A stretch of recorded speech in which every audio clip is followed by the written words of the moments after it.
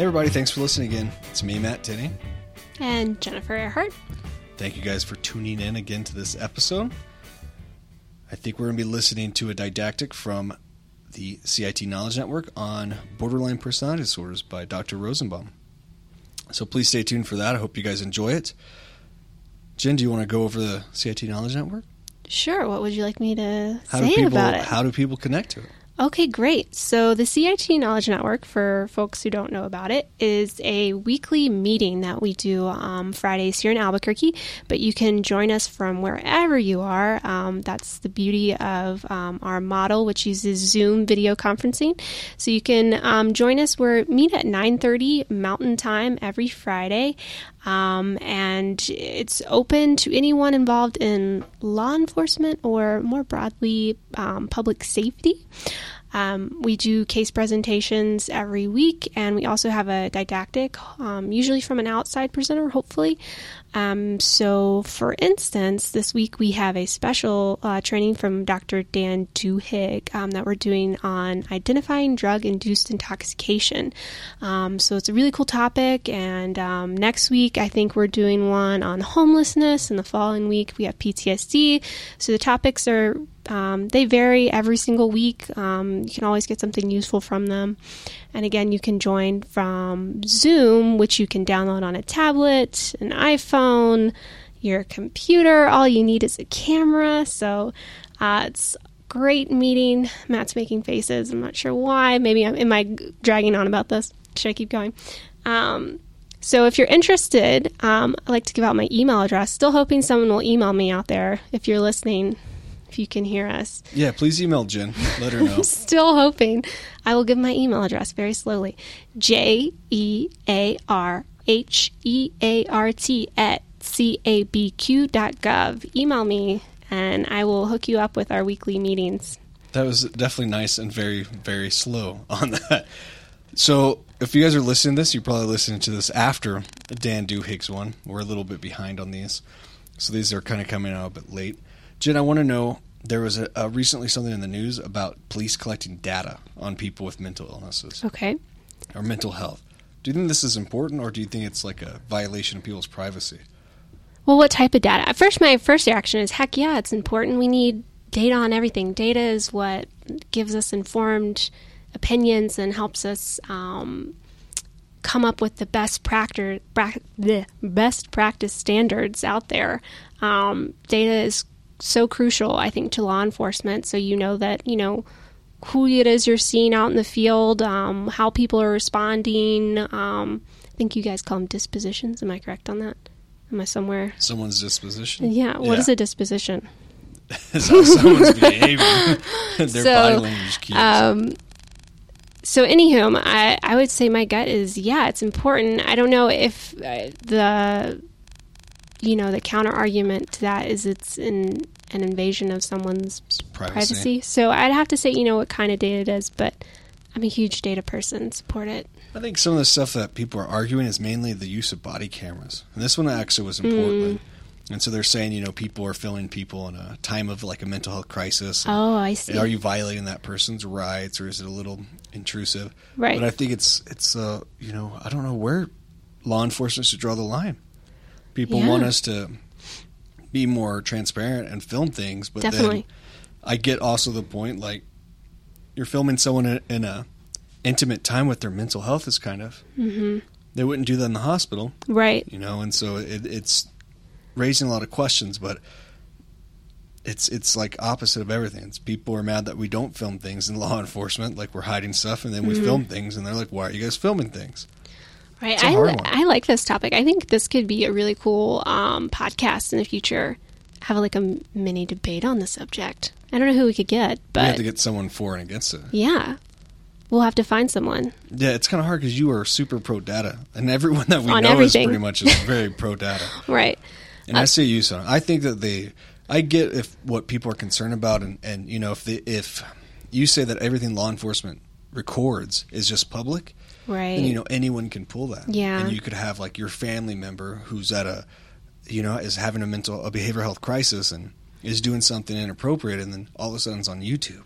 Yeah. And that can be embarrassing. That could affect jobs and everything like that. So if states, I should say, not even organizations, because people will just sue organizations if they're withholding information, but states need to create some kind of guideline where these don't get released to the public. Mm-hmm. And people have to accept, I think. Yeah. I can see the point of recording stuff. You know, there's been negative interactions with law enforcement and people in mental health crisis, but so why not record it? But you shouldn't just release it to everybody. Yeah.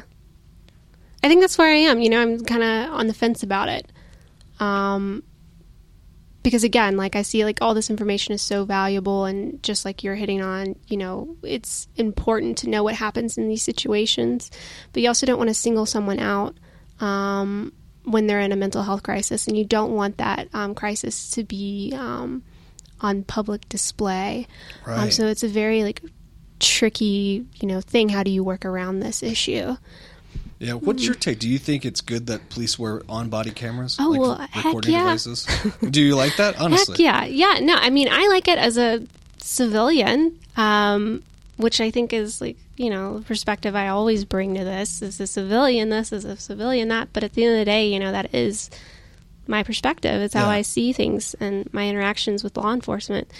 Yeah, I think the camera is important. I think it does seem like it could reduce situations that don't always end so well for either law enforcement or the individuals they're interacting with. Yeah, I think it holds everyone accountable. Yeah, it seems like there's been some police departments that have had really great success with it.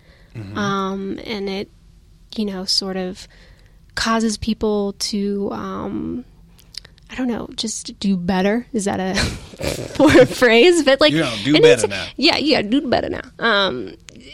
Anytime you have a camera on you, you're gonna like, I don't know. Act differently. Yeah, no, and at the same time, like I want the police officers I interact with to act the same, no matter if a camera's on or off. Right. But I think it's important too that, you know, until that, you know, for me, until I feel like that happens, like I want that camera on. No, I see what you're saying. I think actually the department we work for was the first in the country to mandate on-body cameras. And so it's been a challenge. And my whole concern is that police interactions is public record. Mm-hmm. And so if someone's wanting to look up a loved one, or maybe they're going through a divorce, or even look up celebrities, let's say, you can get the police report, which is just the facts for the most part. You don't get how they were actually behaving. But now that people can have access to the cameras, I'm always worried, you know, that there's law enforcement's in a lot of intimate areas. They're in people's homes, you know, they catch people and young ones doing things they shouldn't be in parks and whatnot. And so this is all on camera now, and people have access to it. It's an interesting time with technology. Yeah. Oh, another podcast idea, technology and law enforcement. That would be a good one. Yeah. Jen looked at the phone. We're about to have to take off. Thank you guys for listening, and enjoy this topic coming up, which is on borderline personality disorder. If you guys have any other topics you want us to talk about, send it to ask@gocit.org.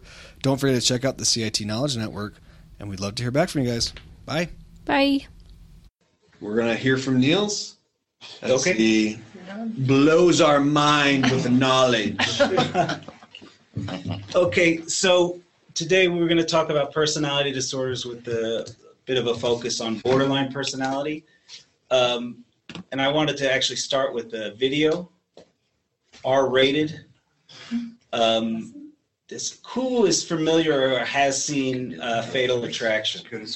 You just raise your hand. Anybody actually seen Fatal Attraction? So about half the people? I lived it. You lived it. So for the people who haven't seen it, it's who is it? Glenn Close and Michael Douglas are having a relationship. Glenn Close is a seductress. She has presumably borderline personality disorder, and she's having an affair with a married man. And he knows, and he's told her this is sort of a dead end. It's just very intense and fun. And so this scene is after they have sex. They make love, excuse me. They make love. It's coitus. Coitus. And the rest is pretty self-explanatory. And then there are also other scenes further along in the movie. So this is earlier in the movie, and then it moves along. And then we could discuss it and relate it back to personality disorders. Let's hope this works. Better.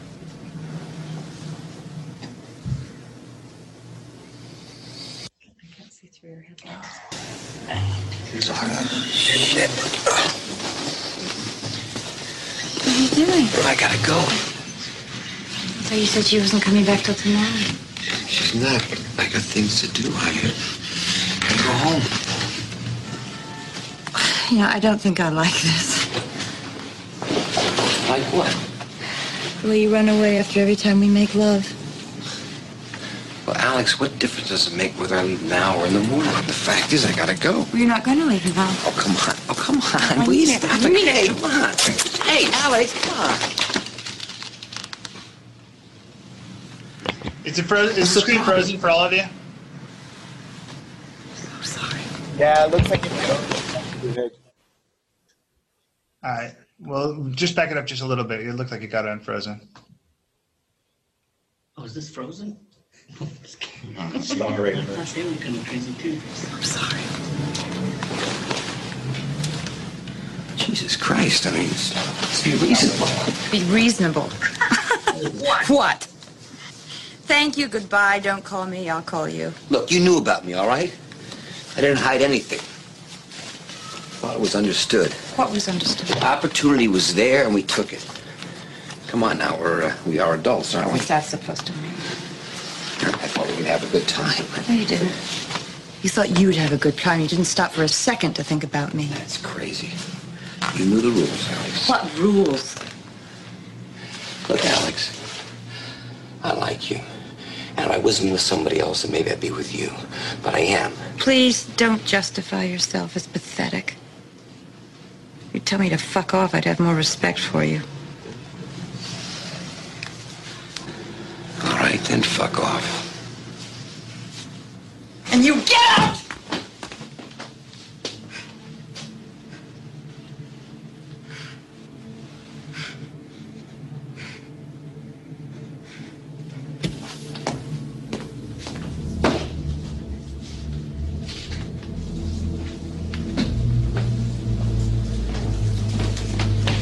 I'm going. Why don't you come over here and say goodbye nicely? Let's be friends.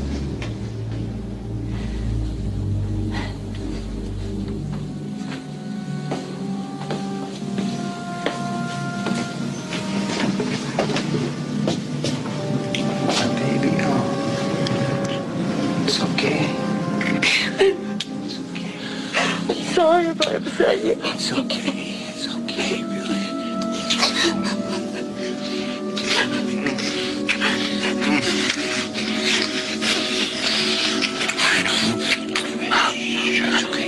All right, that's okay.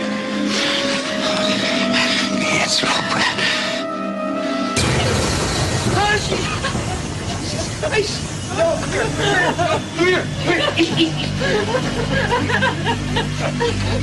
Hold on.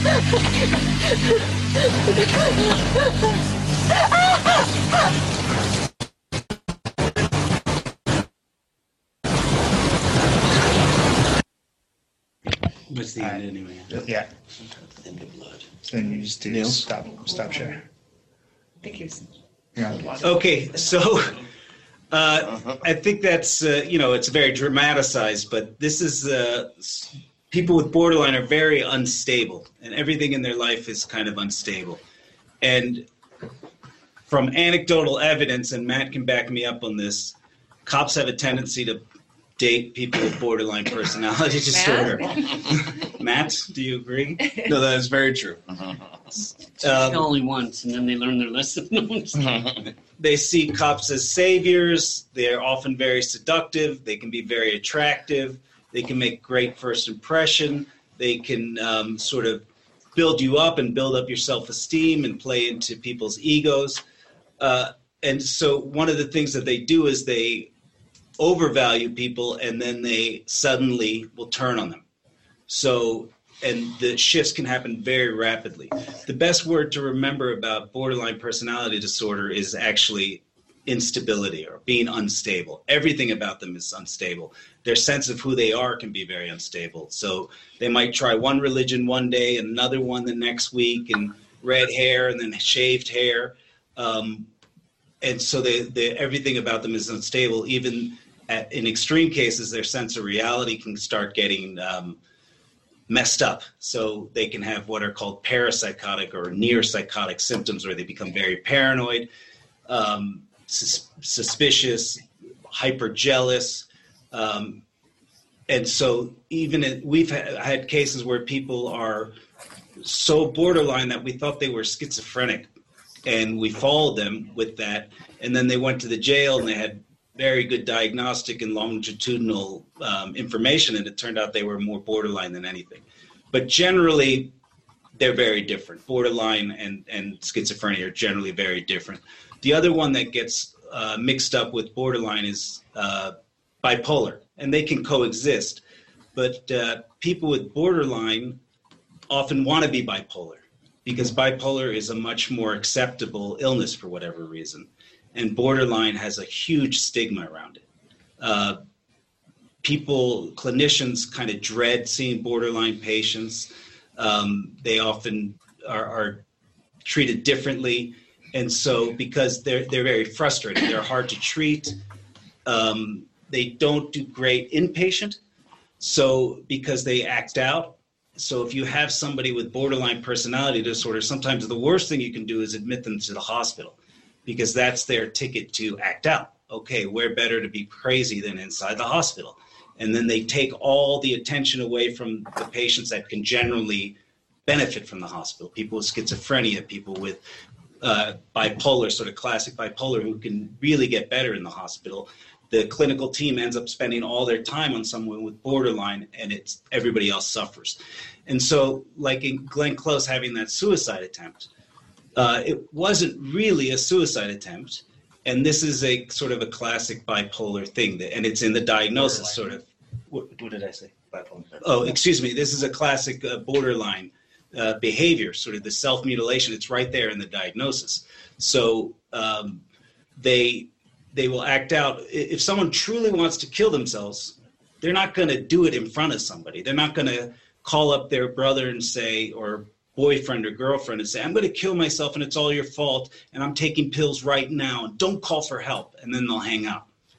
That's a very classic borderline. So what happens is cops will often pick up people who just had a suicide attempt. They'll be brought to the hospital, and then a day later they'll be right back out. And it can be very frustrating to police officers. But from the other side, being an admitting doctor there, you would, and hopefully Dan can back me up on this, if someone has really bad borderline and they had sort of a not a true suicide attempt, you may not admit them. And so, because it's one of the criteria for admissions is a reasonable expectation that the person's going to get better. And you can't really say that with a personality disorder. In one hospitalization, it takes a long road for people to get better with borderline. And they do get better, which is nice. There's another one of those stigmas that this is how they are and they never get better. And that's actually not true. Most of them get better, especially with treatment. It may take 10 years. It's not like a 2-week hospitalization with someone who's manic or psychotic where they can get significantly better. So admitting to the hospital is not always productive. Other things about personality disorders in general and borderline in particular is impulsivity is a very important factor in borderline. So impulsivity is a very big predictor for violence. And unfortunately, people with borderline personality disorder do have higher rates of violence. It's usually, like, I'm sure as cops you see this all the time. Let's say they're two best friends or a boyfriend and girlfriend, and you're on scene and they're yelling at each other, and the girl's like, I hate you, you stupid bitch, and she'll run and grab him and hit him. That's sort of the very typical borderline violence. It's impulsive, and it's usually against people they know, and then a week later they'll be besties again. You know, it's as I said, everything's unstable. So they love you, and then they hate you, and then they love you and they hate you again. The other thing that police officers and everybody needs to be careful with borderline personality disorders is they'll suck up your time. So you think, oh, this is a nice lady, she's attractive, she needs help, and you'll go that extra mile for her, and before you know it, you're spending all your time dealing with her or him.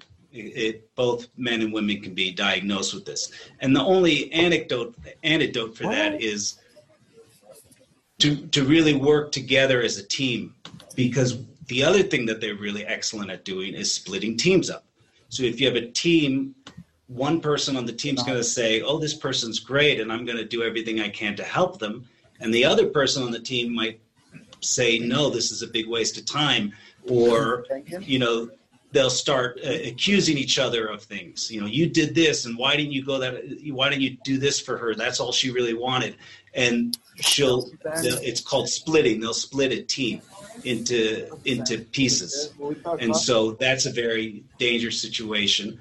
And the way to combat that is to all get on the same page. We had another patient with somebody we were following in CIU who has bad personality disorder. And she glommed on to, I think it was Javi, and she would constantly call him, always wanting to talk to him, to the point that it became almost harassment. Hey, can we just for a moment? So somebody's not muted, and I wonder actually if it's IT. Well, if we ask Thomas and he wants to join, then we can stick to people. I'm guessing it's. I don't hear anything, Dave. IT folks. It popped up on here as IT. You didn't follow me on that one. Okay. Sorry. What? So if we each pitch in 5, that's enough for 2 people. Right. Hey, Matt from IT, can you hear us? There, I showed it up. There you go. Yeah. Thank you. Thanks, Dan. So, are we back off mute? Yeah, we're good. So that's an important thing to be aware of. When we do medical rounds, so all the doctors and nurses get together and talk about patients, invariably the one that they talk about the most isn't the most sick. It's the one with the biggest personality disorder. And it's very similar with police work. So if you find that your team is talking about one person more than others, often the best thing to do is say, this person has a personality disorder. Let's move on to help somebody that we can help. Let me think. So talking more about the impulsivity, one of the things I saw, switching just briefly to antisocial personality disorder, there's a lot of evidence about violence in antisocial also. And there's very good ways of diagnosing. It's called a Hare scale. This is a guy who designed a scale to identify people with antisocial, and one of them is lack of empathy. People have heard that with antisocial personality disorder. They don't really care about other people, and often they can't even put themselves in. They can't feel that emotion of another person. They might be able to cognitively think out what that other person is thinking and feeling, but they won't have that sudden, like if you're watching a sporting event and someone gets hurt, your first reaction is to sort of have a twinge of pain. Those are called mirror neurons. Everybody has them, and you suddenly get them. People with antisocial, some of them don't really have that. They just don't feel what other people feel. They don't have that sudden emotional resonance, but they can understand what the other person, intellectually, they can say, oh, that person's probably in a lot of pain physically. They understand it, but they don't care. So that's a lack of empathy. But when you look at all the different criteria for antisocial, one of them is impulsivity, and one of them is this lack of empathy. And if you look at them closely, it's actually impulsivity, which is more related to violence than lack of empathy. The lack of empathy gives them, the people with antisocial, the ability to manipulate, it can be very useful in business to rise to the top. Studies show that people who are CEOs of corporations have a higher rate of antisocial than those who aren't. So it has its advantages, so to speak, not having that emotional empathy, because it's easier to rise to the top and to manipulate and get what you want. But obviously that's not so great for society. So it's really that impulsivity which is closely related to violence. And that's true with, if people drive drunk, that's both impulsive and substance abuse, and that's linked to even firearm violence. So someone with schizophrenia who doesn't have a history of violence and doesn't have a history of drunk driving compared to, say, a borderline personality disorder who has a history of drunk driving, that person is probably a lot more dangerous and shouldn't get a gun, more so than someone who's been admitted to the hospital against their will because of schizophrenia. But like all mental illnesses that I know of, except for maybe, even antisocial, the biggest risk to themselves is suicide. So that's the biggest risk of violence. If we were able to stop all gun violence that is directed towards themselves, we'd have a much bigger drop in overall death rates and violence than if we could stop all of violence to other people. And that's true with borderlines. And what makes borderline personalities so difficult is they will cut and they will burn and they will have these cry for help suicide attempts. So, for example, if someone's burning or cutting or they have cuts all the way up and down their arms, that's almost like direct evidence of personality disorder. I mean, it's not 100%, but it's getting pretty close. Because you can have a personality disorder and other things as well. So if you see or know somebody has a history of cutting or self-mutilation, look out for all those things, all that instability, all those other things. As I was saying, they might say, well, I'm bipolar, and that's my bipolar acting up. But it's really very different. And the distinction between bipolar and borderline is that borderline's kind of stable over time. They might regress and get worse when there's stress, but pretty much they're always that way. They're always unstable. They're always looking for another thing, and they're always impulsive. Someone with mania can seem exactly like someone with borderline, but you treat them a month later and they're just a normal person. I mean, I shouldn't say normal, but they're a well-adjusted person. So mania will come in big waves and then taper off, where bipolar is just, where borderline is always just kind of difficult to deal with. And going back to the suicide, it's very difficult to figure out which is a real suicide attempt and which is just this either cry for help or self-mutilation. It can be very difficult for clinicians to tell the difference. It can be very difficult for the patient to tell the difference, whether they truly wanted to die or they were just trying to, the extreme version is what I said before. You broke up with me and now it's all your fault and I'm going to kill myself and I have the bottle of, aspirin and I'm going to take 3 of them or whatever it is. And then you call for help. But despite all that, the rate of completed suicide in borderline is high. Some studies show as high as 10% lifetime. That's how they end their life, is by suicide. So it gets very, very difficult for clinicians and for everybody. Is like, okay, they keep doing these sort of cries for help, but eventually there's a very good chance that they're going to kill themselves. But that doesn't mean that we have to admit them to the hospital every time, because they're always at a high risk. They're chronically at a high risk for suicide. So I think that's probably enough overview. Does anybody have specific questions or comments or anything about how it relates to that movie? If you can see the movie, it's good. Colleen with BCSO. What's the treatment? You said that they can be treated. Is it talk therapy or are there drugs for it? That's an excellent question.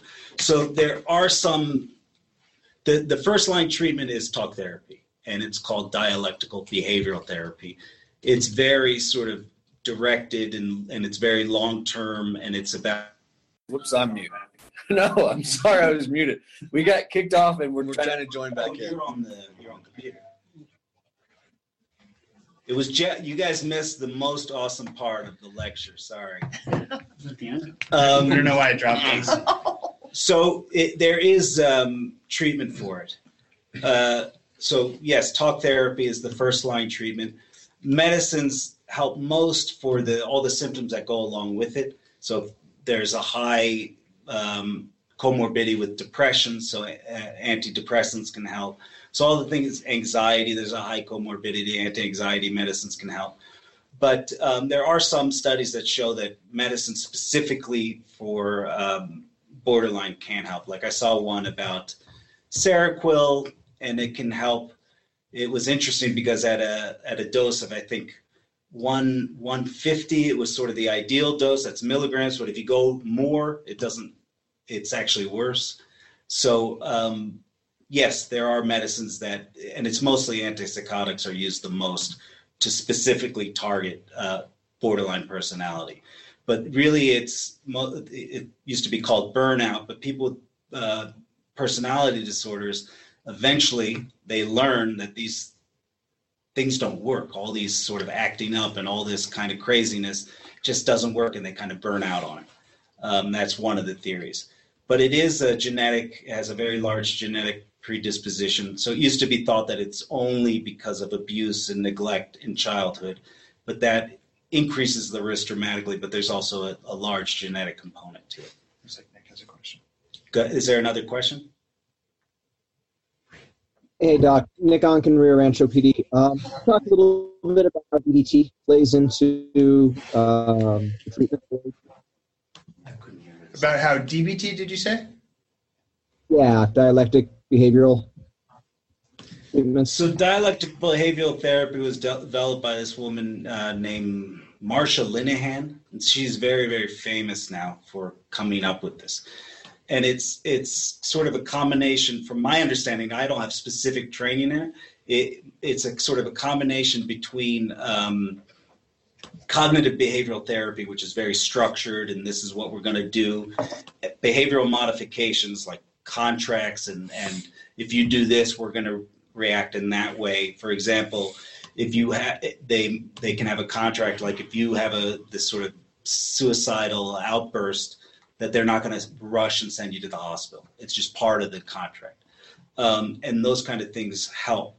And then the other part is sort of getting in touch with emotions and learning how to regulate emotions. And that's really, and thoughts too. And that's really borrowed from a combination of cognitive behavioral therapy and Eastern philosophy, really, like meditation and sort of grounding yourself in the present moment and not getting overwhelmed and letting your thoughts and emotions run away. And it works, but a lot of people don't like it because it's very directive. Like, you're going to do this, you're going to do that, you're going to do this homework, and it's very intense and it takes a lot of hours out of the day. So higher functioning people with borderline personality disorder don't like it, generally. That's a good question. Yeah. No, yeah, that's the big emphasis on decreasing self-harming behaviors, and kind of, we say emotional regulation. You can't control your emotions, but you can control your behavior. So a big emphasis on that, and very basic things, learning how to identify your emotions, so that then you can come up with a response. It's almost like reparenting. Yeah. Little Johnny, what are you feeling now? Use your words, don't hit, that kind of stuff. And there are theories that people with personality disorders are just kind of stunted. So someone with a borderline personality disorder, the easiest way to remember is unstable, and it's like a girl in 7th grade who's sort of like, I love this boy, he means everything to me, and then the next day they hate them.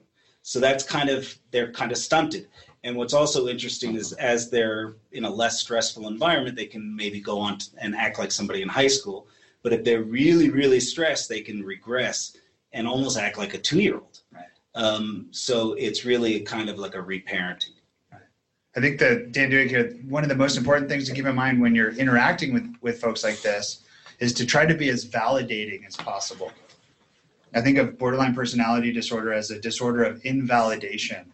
And that's usually what will set people off. So, when people try to show us how much pain they're in and how much they're suffering, and they don't get a response that's validating, they turn up the volume to try and get the message across, right? And so now they're yelling. Now they're shouting and crying. Now I'll show you how much I'm hurting. I'm hurting so much that I'm going to hurt myself. So and when we're looking for kind of obedience and things like that, we need to do it. We want people to kind of, if you're going to be directive with them out in the field and stuff, but you also want to give those validating messages, right? Man, this is a really hard day. Man, this has been horrible for you. Hearing those messages is going to help to de-escalate, or at least can prevent further escalation. Yeah, I think that's a great point. I think that's really valid and very important for you guys. And that was good validation. Yes, because I know he's got a terrible personality. No, so no, but you don't. That's the type of thing that we need to do. It's that. But it's sort of cutting it off earlier. And so I think that's a great thing. The other thing that freaks people out about borderline personality disorder is they're very good at reading people. So, like, if you kind of look away or maybe you have a yawn coming on, they'll call you on it right away. And going back to that validation, the best way to get out of that is sort of, I'm sorry, while you really do read people well, and, this is very important to you, and just go on with it. Because some of them, they can almost feel like mind readers, and some of them believe that they're mind readers because they're so good at it. And the theory behind that is that, they used to be abused. A lot of them used to be abused. So if you're getting abused as a child, some of the coping mechanisms that you develop then, you carry on to become a personality disorder. And one of them is, if my dad's coming home drunk and he wants to beat me up or have sex with me, I'm very good at reading him. I know when to go run and hide, and I know when I'm okay. The other is, if you are to the point where you're getting beaten or raped, there's something called dissociation. So you sort of leave your body. And it's very well described. And some people who have been raped serially, and children are very good at dissociating anyway. So they learn to do it even better, to the point where they can feel like they're floating outside of their body watching themselves get raped. And that's a very good defense mechanism when you're a child. But you can't just turn it off. You're like, okay, now I'm in a safe environment. I'm not going to dissociate anymore. But they do. They will go on these long fugues where they'll just kind of wander away, and they may not remember it. And the extreme version of that, which I don't quite believe in, is what used to be called multiple personality disorders, or dissociative identity, is that they can go into these dissociative states and take on other personalities. That's a whole nother discussion, but that's the extreme version of it. Anything else? Pauline with BCSO. So am I understanding that they tend to be maybe big personalities, very dramatic, and like to consume all of the attention? Yeah, that can happen. Yes, absolutely. Drama queen. They're sort of drama queens by default because of all their instability. But it's not like histrionic personality disorder where that's the defining characteristic. Okay. That can happen with borderline, but it's not a defining characteristic. That's mostly the case, like in the crisis. During the crisis. With the borderline personality disorder. Yes. So in the crisis, they're very dramatic. Yes. But outside of that, they might not be outside of that. They might be kind of depressed and sullen, right, or just irritable. Okay. Yes. So histrionic is more dramatic all the time? Histrionic is like the actress that always needs to be the center of attention and dresses provocatively and doesn't have deep, meaningful relationships with people. That's more of a histrionic personality disorder. Thank you. Yeah, sure. Is there any questions from the network? I have one. Matt with APD. Doc, can you talk about like we've had issues, at least in APD, where this same woman would follow an officer to the substation and bring him mixtapes and things like that, and then would split or create kind of animosity towards other shifts. Mm-hmm. Is there a way that we can address that as law enforcement, or do you have tips for that? Great question. I mean, the tip for that is trying to get everybody on the same page. So you can write a contract and share it across shifts. I know you guys have some crossover in one shift ending and the other shift beginning. So I would discuss that. This is the plan. When she comes, take the tape, thank her, and don't spend more than 5 minutes with her. Validate and get her out of there, kind of thing. So it's important to get everybody on the same page, literally working from the same script, and sometimes it's worth writing it down. And ideally, having her be part of that contract making so she knows what the rules are. So you catch them when they're in a good space and you have them sort of write the contract, and then you can very calmly say, I understand you're very upset right now, but we did agree to this and we're going to have to stick to that agreement, and then move on. Don't date her. You're and don't date her. Right. Didn't do it here. So Matt, you raised this issue of splitting, and I think it's really important to talk about. So splitting behaviors is where somebody is working different team members against other team members. And it's really easy to get wrapped up in that drama, right? They maybe will complain about somebody else in the agency that didn't take them seriously or mistreated them. And it's a really compelling story. And we might not, oftentimes we catch on to this way too late. And it's like, oh man, well, I'm going to go talk to that person and see, you know, maybe, or talk to their supervisor, you know, or and kind of see maybe is, you know, things didn't go so well and let's get quality improvement. And then we do that, and maybe that happened and maybe it didn't happen. And now we're starting problem. Now we're fighting because the person kind of got us, created drama. And people don't necessarily do this even knowing, like with the intent to cause drama and stir things up. And sometimes they do have that intent, but sometimes they're trying to problem solve, and this is their immature way of problem solving. And so that's why communication amongst ourselves about these folks is so important, just like the point was made. And I do just want to point out, like, we tend to think of females in this role, and we use kind of her and she, and we use this a lot, but it's actually equally, it's found in men and in males and females equally. It's equal prevalence. And I think it's just important to keep that in mind, so that, and I point that out because we're at risk of missing it in men and then misreading them. Yeah, men are usually thought of as antisocial and women are thought of as borderline.